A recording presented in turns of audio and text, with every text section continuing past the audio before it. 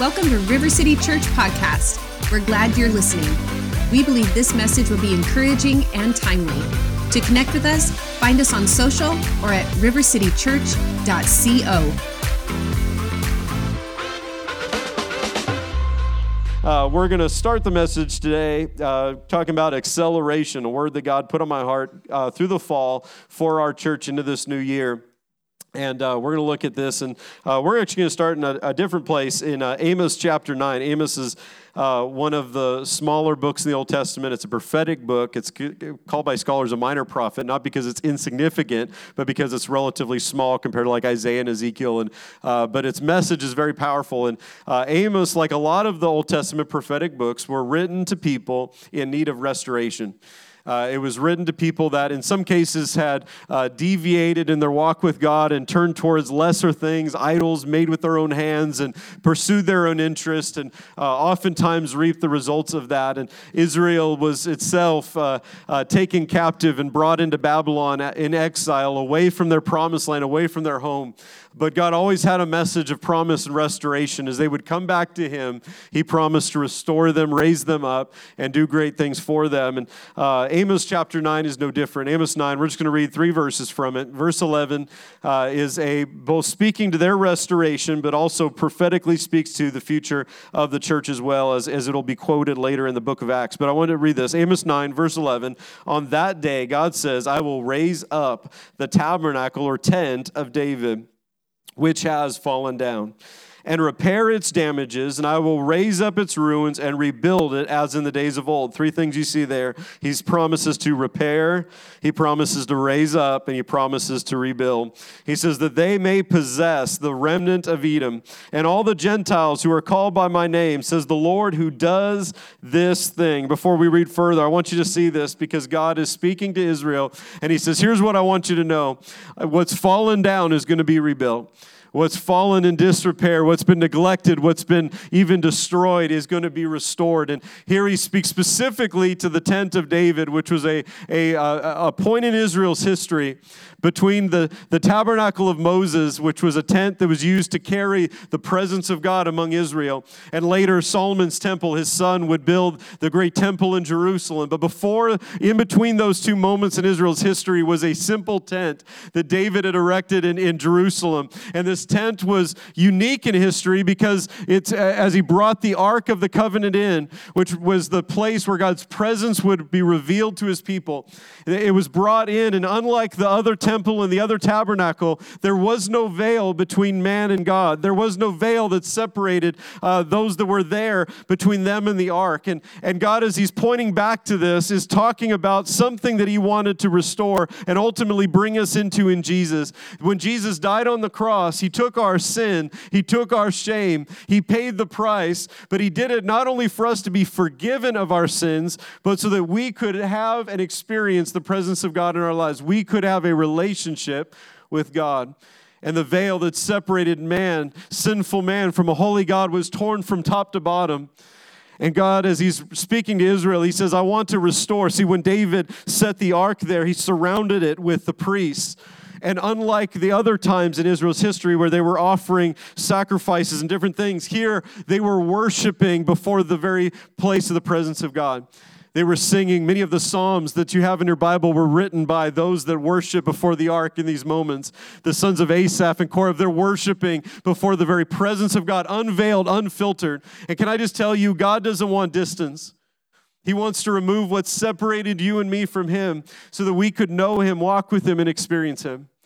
As we start a new year, I want to encourage you that as God's doing something, we want to set our hearts to put God first. Both those that don't know Him yet to say yes to Jesus and invite God to come into their life, but also those who've been walking with God to start afresh, because maybe like this tent of David, parts of your life and your faith and your walk with God have fallen down. And He says, I want to rebuild, I want to restore, I want to raise up what has been fallen down. Maybe you've fallen. Maybe you've been distant. Maybe you've been far. There's always hope because of Jesus. We can run to the cross. We can run into the arms of our God who raises up what is down, who picks us up when we're broken, who heals us, restores us, and sets us free. That's good news, church. Verse 12, it says that they may possess the remnant of Edom. This is what's quoted in the book of Acts as the church is seeing all these Gentiles. The early church made up almost entirely of Jewish believers in Jesus, started seeing all these Gentiles who've grown up. They weren't church folk. They didn't grow up around the religion and the things of God. They were totally unchurched, and they came in because Jesus was saving. It's what he does. And he was seeking and saving the lost, and all these Gentiles are coming in. They said, this is what the Bible told us. This is what Amos prophesied. See, as the tent of David, as our worship is raised up, as our prayer life is raised up, as our walk with God is raised up, something happens. The lost become found. Revival breaks out. Cities are transformed. Communities are changed. I believe as we worship, as we pray, as we set God first, God not only works in our life, but he works in our families. He works in our marriages to make them whole. He brings back our lost sons and daughters. He restores our communities. He brings about his kingdom and his purpose. What's fallen down is meant to be repaired, raised up, and rebuilt. The result of that's what we see in verse 13. He then speaks prophetically about a season, and he's using the language of planting and harvesting. And here's what he says in verse 13. Behold, the days are coming, says the Lord, when the plowman will overtake the reaper. The one who's starting the process will overtake the one who's completing the process. And the treader of grapes, him who sows seed. The mountains will drip with sweet wine and the hills will flow to us. He's describing what's going to happen. As God restores, the result is going to be things are going to start moving. Acceleration's going to happen. What normally takes a natural process, he says, I'm going to do something quickly. This is so important, church, because when we've experienced things falling down, there's areas of our life where we think, man, it's going to take me forever to get back where I need to be. It's going to take me so long to get back, to get my family back on track, to get my life back on track. But with God, when we invite Jesus to be first, God can do in a moment what took us a lifetime to mess up. Can I get an amen? God can do in a moment. God raises up people, a yes to Jesus. God can do so much with a yes. He can do so much when we put him first. I've got 3 points for you talking about acceleration. You know, we live in a time in history that things are moving fast. We can barely keep up with the advancement of technology, and there's all kinds of things happening at a very fast. I joked about Mega Man last week playing my Nintendo as a kid, which I was pretty happy about. And this week my kids got to play VR and pretend to be Jedi Knights with their lightsabers, and we almost punch each other out with VR, but. It's okay. But it's amazing how technology is advancing, and there's an acceleration happening naturally in this time in history. And can I tell you, it's no different spiritually. As we move closer and closer to Jesus returning, things are happening and moving quickly. Not only is there darkness in the world advancing, but can I tell you, the kingdom is advancing. God's not going to be outdone. He saved the best for last. He's going to do something great in the last days church, something that he has that hasn't been seen in all of church history. So I believe it's an exciting time to be alive and serving God. He says the days are coming where there's going to be an acceleration of this process. And I want to give you 3 things practically that as we start this year, because this time of the year, especially at the very beginning, is a time where people make resolutions and we make plans to kind of reorder our goals and our dreams and even get healthier. And maybe we ate too many desserts for Christmas. So we're trying to rearrange certain things in our life. And I believe that's what we see with point number 1 is this. Acceleration happens in our lives. Things start moving forward in our life through prioritization. Can I just say, first off, anybody who's handwriting notes, I apologize for me making a point that has prioritization in it, but leave that on the screen. But here's what I want you to recognize. Priorities are important. Priorities are important when life happens and over time you realize some things that used to matter to you don't matter anymore. Some things that used to be a overwhelming problem are seemingly insignificant. Some things that seem to be a worthy pursuit and a focus of your attention now just doesn't matter as much as it used to. And priorities are when we put into focus the things that do matter. The things that are essential. And I want to give you a few of those today because I think it starts, and I know it starts with putting Jesus first. We want to set goals and we want to reprioritize things in our family, our finances, our health, our in every area, and I think that's so important. But I want to challenge you as you start this year in all of those to set Jesus first. Because when our spiritual life is healthy, when we have Jesus first, Jesus said this in Matthew 6, he says, people in the world are worried about all these different things. But it hasn't changed. People will always find things to worry about. He says, don't worry. Don't worry about your life, what you're going to eat, what you're going to wear, what you're going to do next. He says, here's what you should do. See, worry is one of those activities that you feel like you're accomplishing something, but you're not. You stayed up all night worrying, but it didn't really get you anywhere. But here's what Jesus says to do. He says, seek first, Matthew 6:33, seek first the kingdom and his righteousness and all these things, the things you worry about, strive after. He says, I'm going to take care of that. I'm going to provide for you. I'm going to meet your needs. I'm going to be your source, but put what matters first. Seek first. Paul said it this way in Philippians 3. We have this on the screen. Philippians 3. Starting in verse 7, Paul is looking back on his life, and he actually had quite a resume in the religious world before Jesus. He had it all together. At least he thought he did. He was the top of his class. He was the best Pharisee of Pharisees. Then he met Jesus.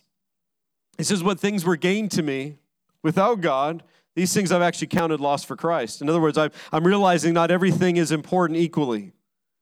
Sometimes our priorities are wrong because we live for what's urgent instead of what's important. We live for what's urgent instead of what's important.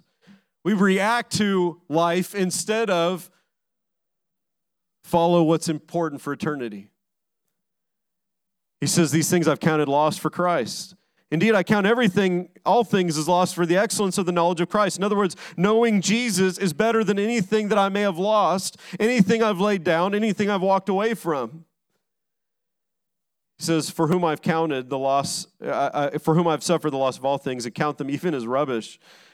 Things he used to pursue and value and prize and strive after. The accolades of people. Success in his field, whatever it was, that he realized that everything by comparison was like rubbish because of knowing the one who created him. And he says, and I want to be found in him, verse 9, not having my own righteousness.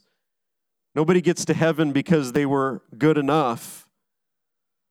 He says, I don't have my own righteousness, which is from the law, but with that which is through faith in Christ. When we put our faith in Jesus, he gives us his righteousness so we can be made right with God. The righteousness which is from God by faith, that I may know him. Paul says, I want to know him. I want to know Jesus. This word know means to know by experience, not just have information, not just agree with my church's statement of faith, not just believe the right doctrine, but I want to know him by experience. I want to know him for myself. He says, and the power of his resurrection. See, knowing Jesus is to know the power that can change your life. It's to know something real, something life-giving, something life-transforming. And he says, in the power of his resurrection and the fellowship of his sufferings, being conformed to his death, if by any means I may attain to the resurrection from the dead. Verse 12, not that I have already attained or am already perfected. If you're pursuing perfection in life, you'll always be frustrated. No perfectionists in the room. Couple of us. But, following Jesus and walking with God in discipleship and growing in our relationship with God is not about perfection, but it's about growth. That I'm moving closer to Jesus. I'm not where maybe not where I want to be yet, but I'm not where I used to be. And here's what he says, I haven't attained, I haven't arrived. Can I just help somebody today? You won't arrive this side of heaven. I know, that sounds like bad news. But that should encourage you to set your eyes not on what's not working fully yet in your life, and set your eyes on Jesus, who is our perfection, who is our strength. He is our support. He is our help, and he helps us to grow. And as we walk with Jesus, we'll be growing. We'll be more like Jesus. He'll help us to be a better, in my case, a better father. I can't be the father I need to be unless I spend time with Jesus. I can't be the husband I need to be unless I first spend time with Jesus. And so he says, I haven't attained it. I'm not already perfected, but I press on. I'm moving forward. I press on, that I may lay hold of that for which Jesus has laid hold of me. Brethren, I don't count myself to have apprehended, but one thing I do. I love that. He says, I've got a priority. I have a priority. Not looking back. He says, forgetting what's behind. There's a lot of people that think the change of a calendar will change their life. But we carry with us baggage year to year. And forgetting what's behind is not just pretending like it's not there or it didn't happen. But it's instead bringing it to Jesus. We bring our failures to Jesus and He forgives us. We bring the hurt that others have caused. We bring it to Jesus and He heals our heart. And we release and forgive, not because what they did is okay, but because we've been forgiven so much. And when we release others, it sets us free, forgetting what's behind. Come on, don't leave your baggage in 2021.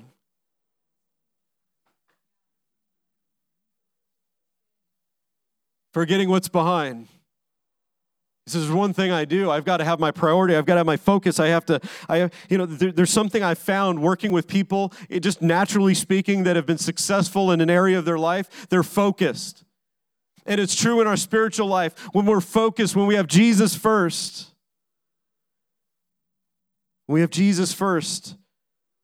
inviting God to do what only He can do, forgetting what's behind, pressing on to what's ahead. Do you know God has something ahead for you? The reason why you don't want to get stuck looking in the rearview mirror, stuck in your past, what you've done, what others have done to you, is because there's something ahead of you that God has prepared that's not, don't ever settle when He has something ahead. And don't ever go back when He has something ahead.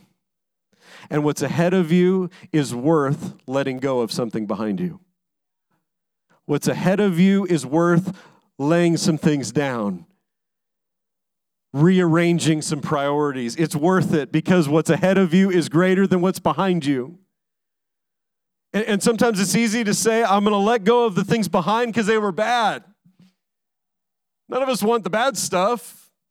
I don't want to look back at that. But what about the good stuff that's kept us stuck from moving forward?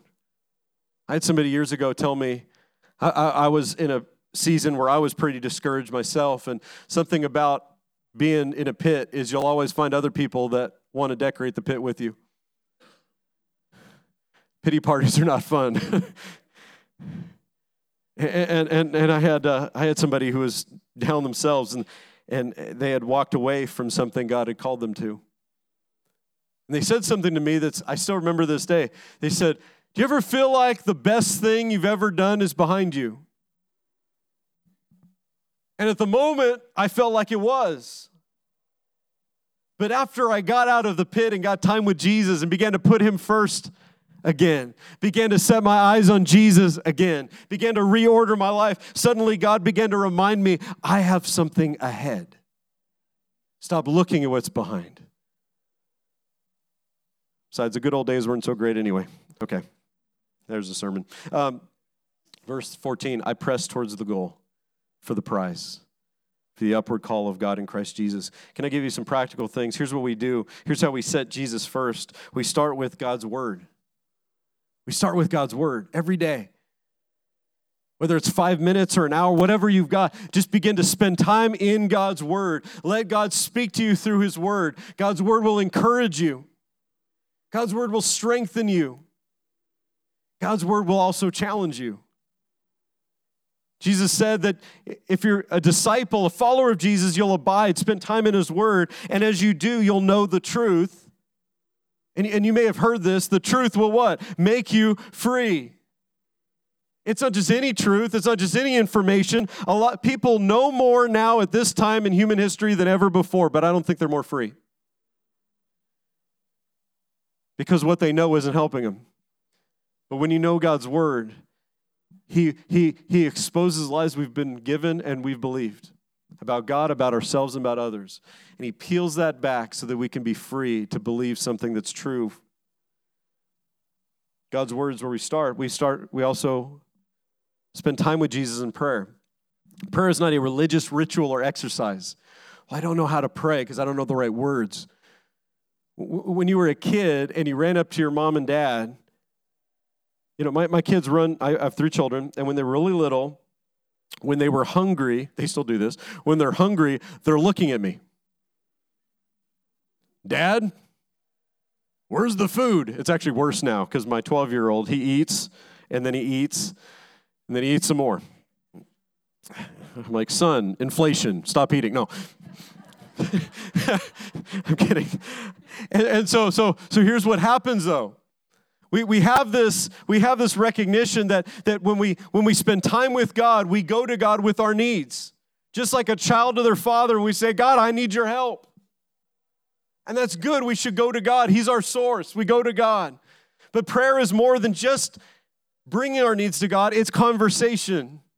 It's spending time with God. You don't have to have the right words. Imagine if you had to write a script every time you talk to your spouse. I've got to say all the right words. Some realize, yeah, I have to say all the right words. Okay. Okay. We worship. Worship isn't just the beginning of a service. It's not the warm-up for a message. Worship is us pouring out our love to God. Do you know my prayer time has become less about my needs and more about Him? The closer I've been with Him. And it's okay to bring your needs to God. We need to. But here's what I want us to recognize. The worship is putting Him first. It's setting Jesus first. It's giving Him our affection and our attention first. We also set our priorities in giving. We honor God and we say, God, I'm going to put you first. I do that every time that God provides for me and my household. I put God first because I recognize that jobs are a resource, businesses are a resource, but God is my source in every season. And so I want to put God first in that area and in every area. Number 2, let's go through this quickly. Number 2 is this: acceleration happens through association. You leave that up for a moment. Acceleration happens through association. See, the relationships in my life are either pushing me forward or detouring me. They're either advancing, and God intends that He'll place people in our life that when we're rightly connected and it's a life-giving relationship, it actually advances all of us. And that's what the church is to be. The church should be the most life-giving group of people on planet Earth. The devil fights hard to divide, to make Christians bitter, to make us offended, to make us gossipers, all that crud, because he knows that if you and I actually iron sharpened iron and began to lift each other up, we would see people advance. We would advance. Acceleration happens through association. Sometimes we're one God relationship, one God connection away from everything changing in our life. The opposite's true. Israel, God sets Israel free from 430 years of slavery in Egypt. He delivers them and He brings them out by His power, and He brings them through the wilderness, and He provides for them. He gives them food every day, and He provides water supernaturally. He does all this awesome stuff for them. And then He brings them to a promised land that He promised to give them generations before to Abraham, Isaac, and Jacob. He said, this is your land now and forever. And He brings this whole group of people that have been set free, and He brings them to the promised land. They come to the border, which is the Jordan River, and they begin to send. They gather 12 people, one representative from each tribe of Israel, and they send them over, and they say, go check it out. Go look at what God has promised, but also, see if it's dangerous, if it's going to cost us something, if it's convenient. Go check it out. And so that's what they do. These 12 go and they check out the promised land. They come back and they say, oh man, the fruit is everything God said it was. The big old grapes they carry on these poles. And they're showing everything. It's a land flowing with milk and honey. It's everything God said. But there's a couple problems. They're strong. Their walls are too big. We can't do it. And do you know what blows me away?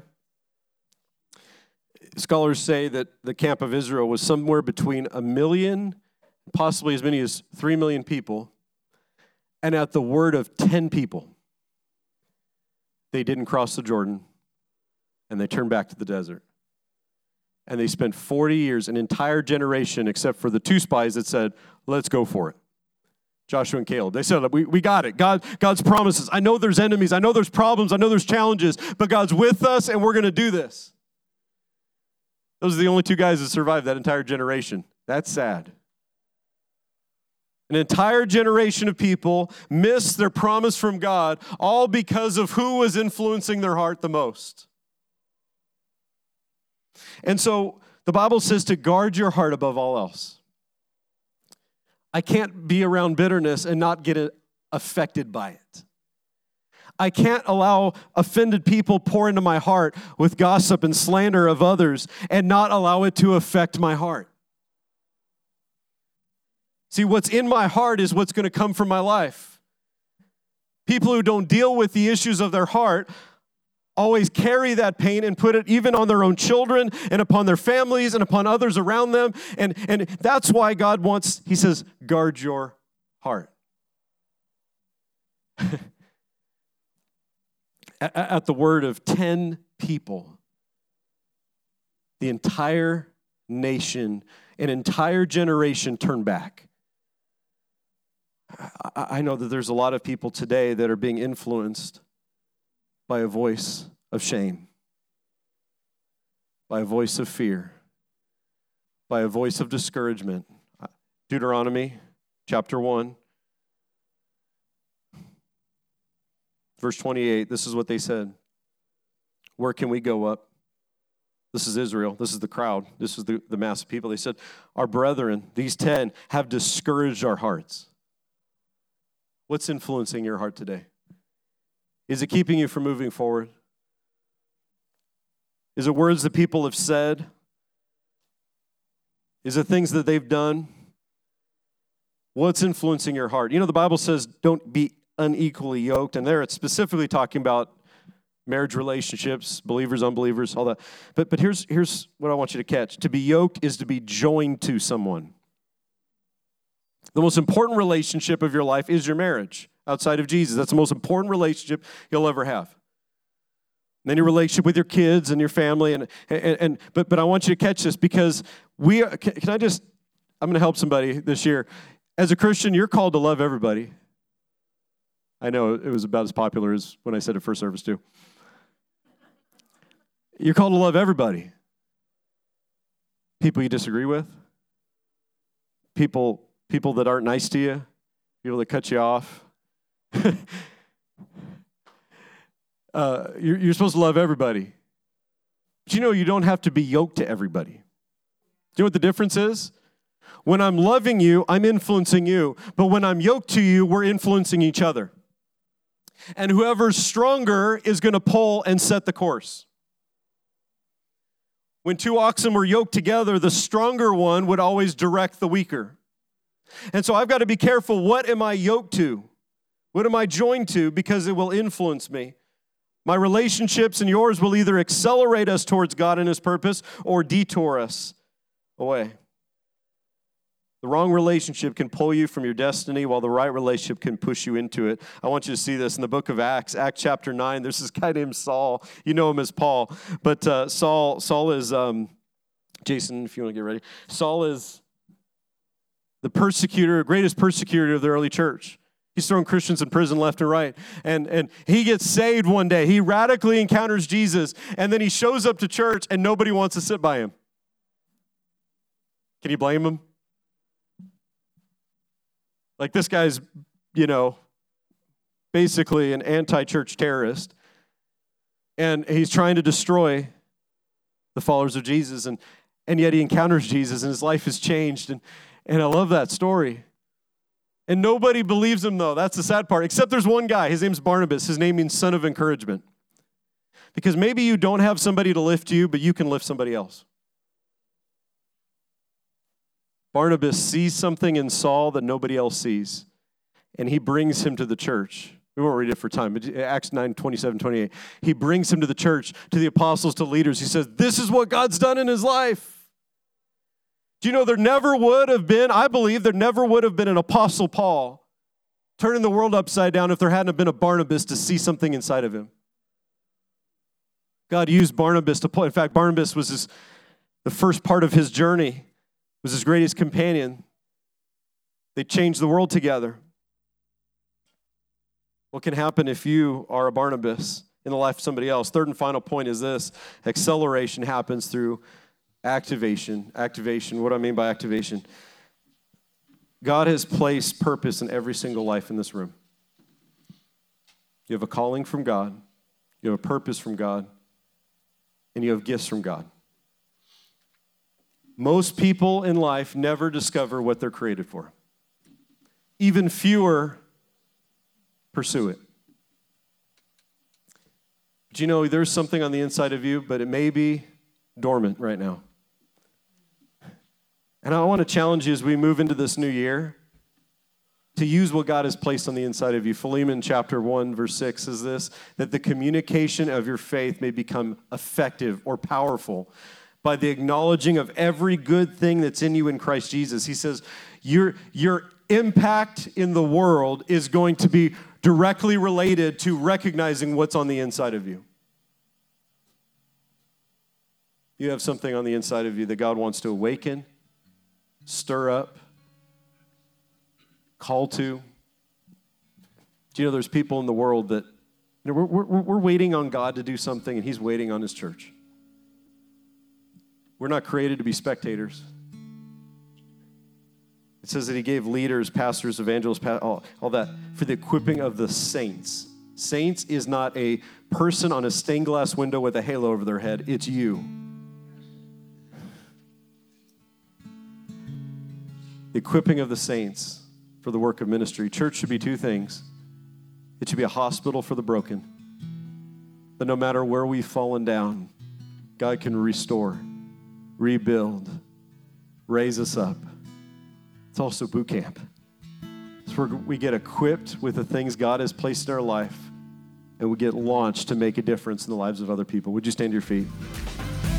We believe this message will be encouraging and timely. To connect with us, find us on social or at rivercitychurch.co.